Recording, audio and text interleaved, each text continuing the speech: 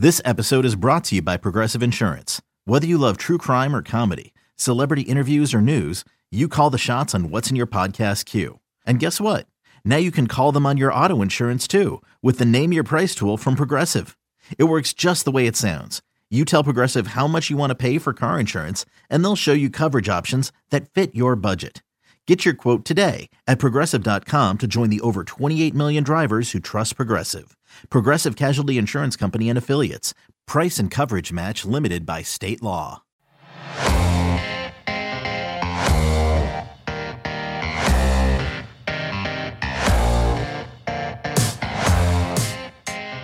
Hey, this is Jay Horowitz with another edition of the Amazing Mets Alumni Podcast, and my special guest this week is Mike Breen. Mike, let me ask you, what was your first reaction when they told you were inducted to the Naismith Basketball Hall of Fame? That'd be a special honor for you. Really, really emotional, Jay. It's an unbelievably humbling thing, and it's not something you ever dream of, but the first reaction was, boy, I got a lot of people to thank for this, for being responsible for this. But it was that's been the beautiful part about it all, is being able to call family and loved ones and colleagues and thank them for all they've done, and again for their being responsible for it. Mike, what a great career you've had. 28 years in the NBA, the voice of the Knicks since 2006, 14 consecutive NBA Finals, 5 Olympics. Not a bad resume so far for a young kid growing up in Yonkers, New York. Huh? Yeah, Jay, it's. I always say I'm blessed far more than I deserve. And it's just been, I just feel like I have the most wonderful life and opportunities given to me because I love the game of basketball. And, I was a Knick fan growing up as a little boy. I fell in love with the game of basketball as a little boy, and to have Madison Square Garden be my place, that's my office to go to work is, it's really a dream come true. I know that sounds corny, but it's a dream come true. Mike, let me ask you, what was in the water at Fordham University? You have the great Vince Scully, yourself, Michael Kay. I forget anybody. Just a breeding grounds for great announcers. Am I leaving somebody out there? There's so many right now. I mean, just like in so many of the announcers, Bob Papa, who's the announcer for the Giants, Chris Carino, who's the announcer for the Nets, Ryan Rucco. And these are just some of the recent guys. There's so many. Charlie Slows, who does the Nationals. Right. Yeah. A great breeding ground for announcers. It is. And Jay, the key was it was the college radio station because you really felt like by the time you graduated, you had 4 years of broadcasting experience because it was run like it was a professional station.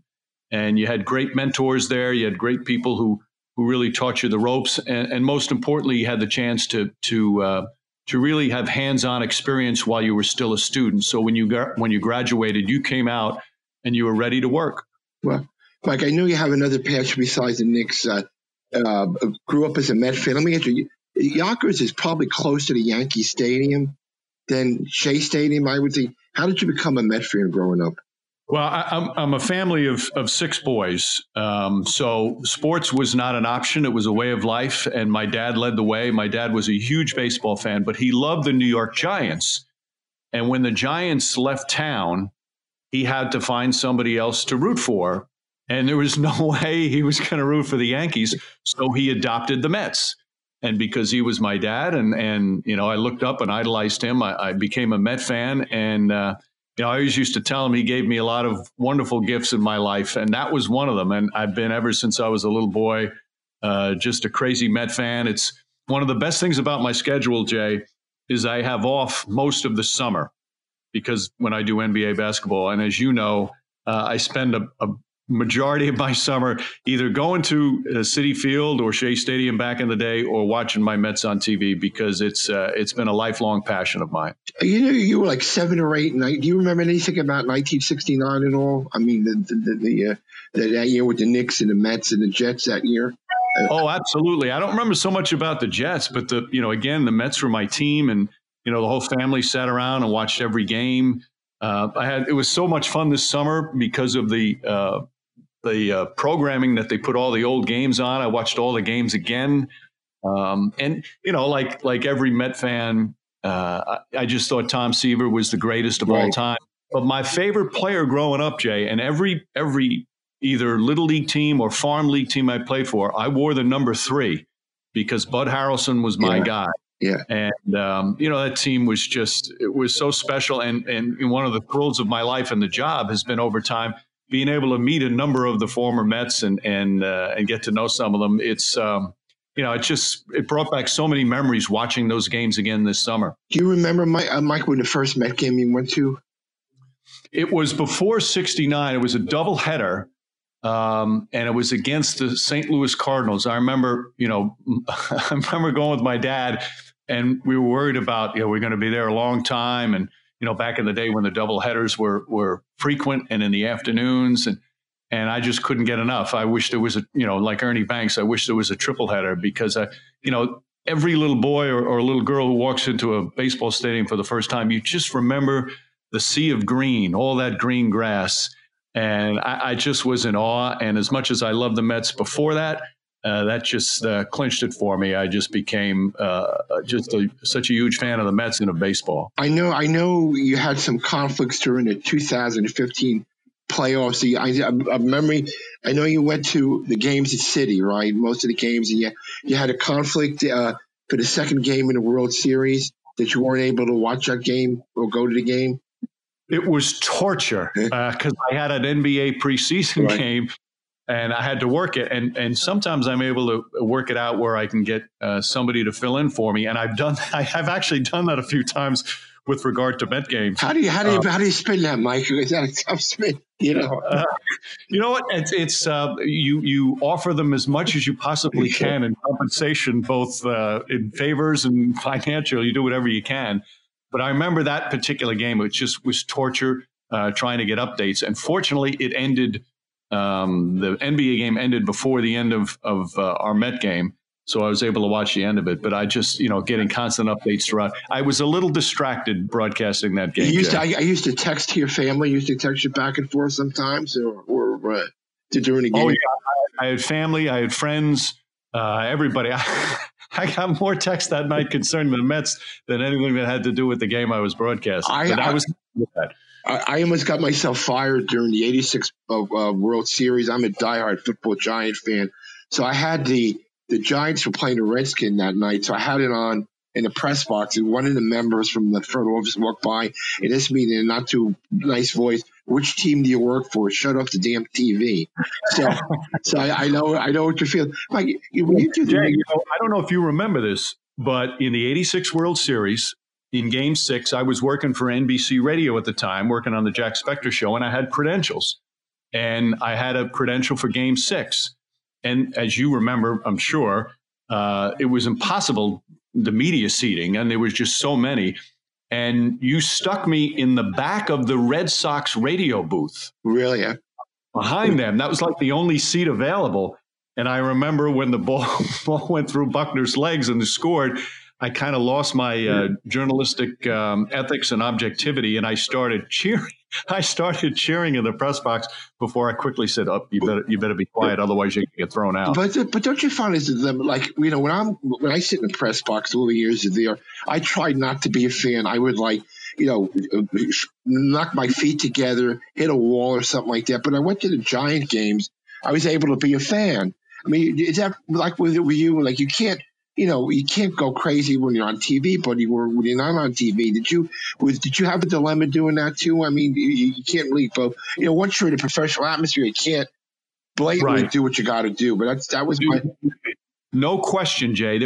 I used to do playoff games when I did playoff games for NBC, and obviously it's a national telecast, so you have to remain neutral. And the Knicks would be playing the Pacers, the hated Pacers, and Reggie Miller would hit a big shot, and I'd have to, be excited and scream for a big shot that Reggie Miller just hit at Madison Square Garden to defeat the Knicks. Inside, I'm dying because I'm a Knicks fan, but you have to remain professional like you did in the press box. I had to do it on the air. It was hard, but it's your job, so you have to do it. So that's why it's so wonderful for me to go to Citi Field and just scream my fool head off when Pete Alonso gets a base hit in the bottom of the ninth to win a game. It's great to be a fan in those instances. Mike, I know you. Are you a little bit jealous of your son Matt that he's been working for the last couple of years? Do you wish you would trade places a little bit? I mean, he's a great kid too. He works with us, and really great on the ball. I mean, he should be really proud of what he's doing. He's got a good career out of him. I certainly am. He's a big Met fan as well. He loves his job. I love hearing about him. We're always asking him questions about, who'd you meet today? Who'd you see today? He just loves it down there, and I'm super proud that he's been able to give that opportunity and the job that he's done with it. Mike, what of your ABC, ESPN cards? Jeff Van Gundy's a Met fan too, isn't he? If I read someplace or not. Oh yeah. He's a big Met fan. The problem is Mark Jackson. Yeah. I mean, he's been a Yankee fan forever, so we have arguments all the time. Unfortunately, he's had the upper hand in some seasons, but. We're gonna catch up to the Yankees all these years. I remember one year, maybe I'm correct. Didn't you call me one time? We're trying to arrange some tickets for a game, and you had to cancel. The schedule wouldn't permit. Was that 2015 again? I mean, I remember one time you three guys were trying to come to a game, and you couldn't make it. Mike, were you at Game 5 of the 15 World Series?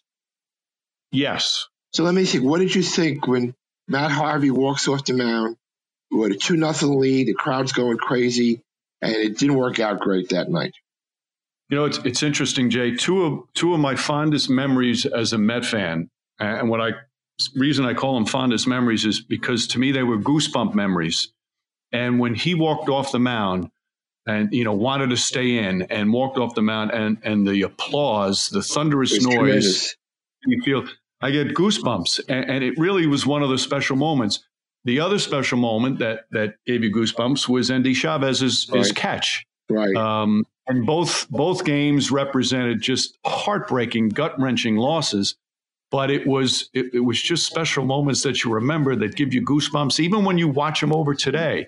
That Matt Harvey was absolutely one of those. I mean, when Endy made the catch, I said there's no possible way we're going to lose that game. And we had the bases loaded at the bottom of the inning. And every time I see Cliff Floyd, I say, Cliff, you should have bunted in the ninth inning.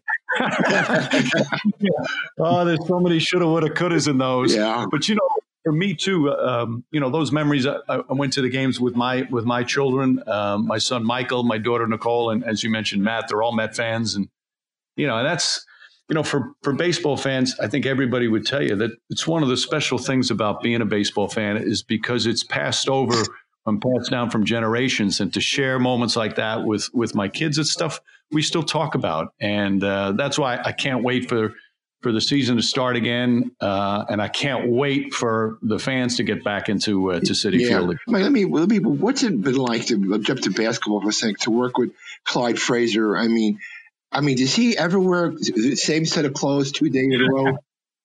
No, never 2 days in a row. And often he doesn't wear the same suit more than once, maybe twice a year. Really? Because he's upgrading his wardrobe. He was one of my sports idols growing up. And, one of the joys of my career is not just becoming his partner, but we've become great lifetime friends, and he's such a wonderful man. I've learned so much from him. He's so gracious, and as you know, Jay, it's hard sometimes. These pro athletes that are bigger than life.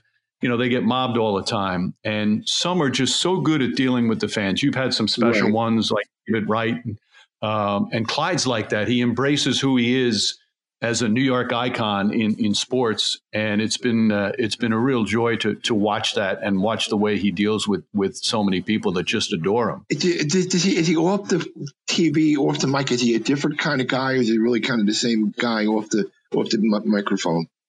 No, he's different. People can't believe when I tell him he's a little introverted and shy, but he has such warmth and depth to him. I love him, and he's got the flashiness with the suits.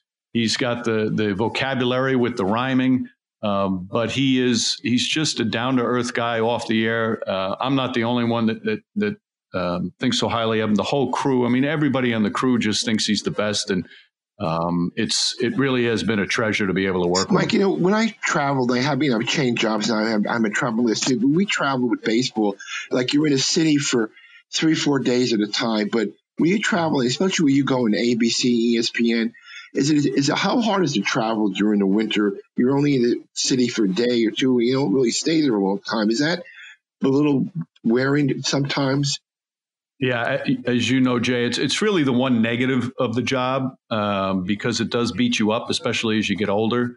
And with the NBA, there used to be you'd have 4 games in 5 nights, and they'd be in 4 different cities. So you'd play in a game on a Tuesday night, then you'd fly to the city after the game. You'd get into the hotel like 3 or 4 o'clock in the morning, try and get a little sleep, then head right to the arena, fly out again.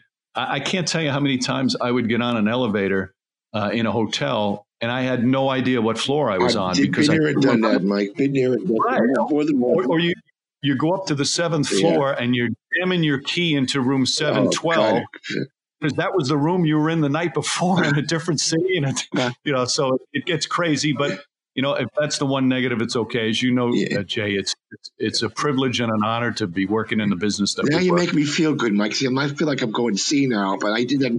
Mike, I did that more than once and more than twice without to argue with the desk. He gave me the wrong key. Looked at the key, it was from San Francisco. I'm in Phoenix. It says it. Wow, it's crazy. Mike, has your travel schedule been set now for what's going to happen in Orlando, or is it still in work in progress? Yeah, it's still a work in progress. I think that we are going to be calling the games from the arena in Orlando.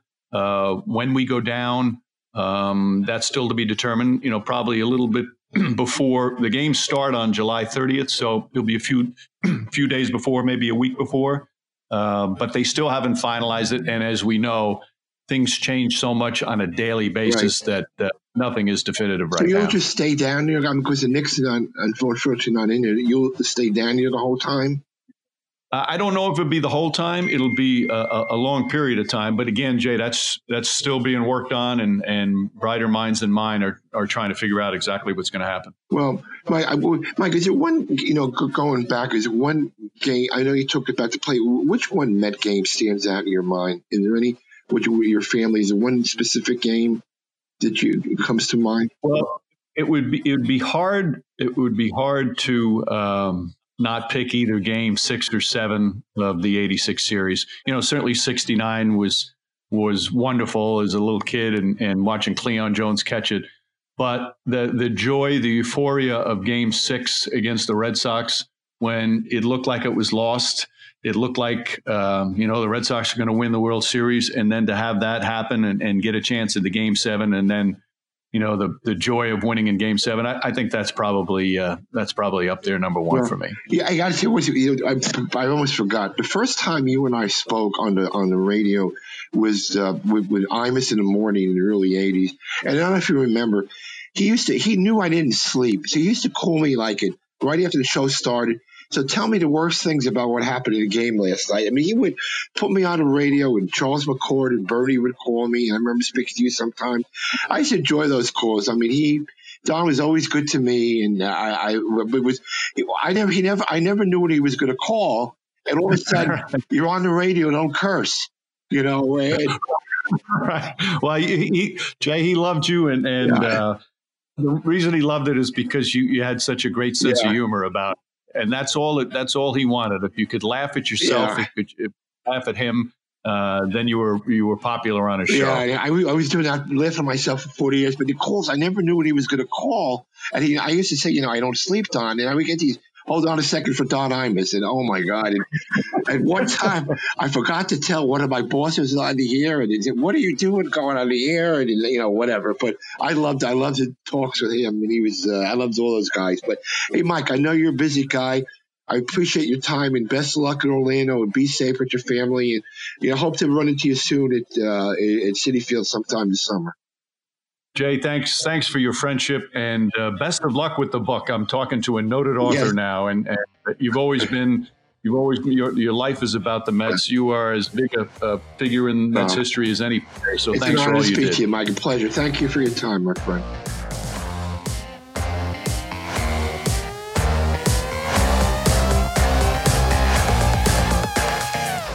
It's blazing hot outside. You get in your car to turn on the AC to get cold air pumping, but it blows hot air out. This issue is commonly caused by low refrigerant due to leaks in the AC system. You want an easy, all-in-one solution that will restore the cold air in no time. AC Pro Recharge Kits make restoring cold air easy for even those with zero DIY experience in less than 10 minutes. Save time and money versus going to a shop by picking up an AC Pro Recharge Kit today. Be a pro with AC Pro.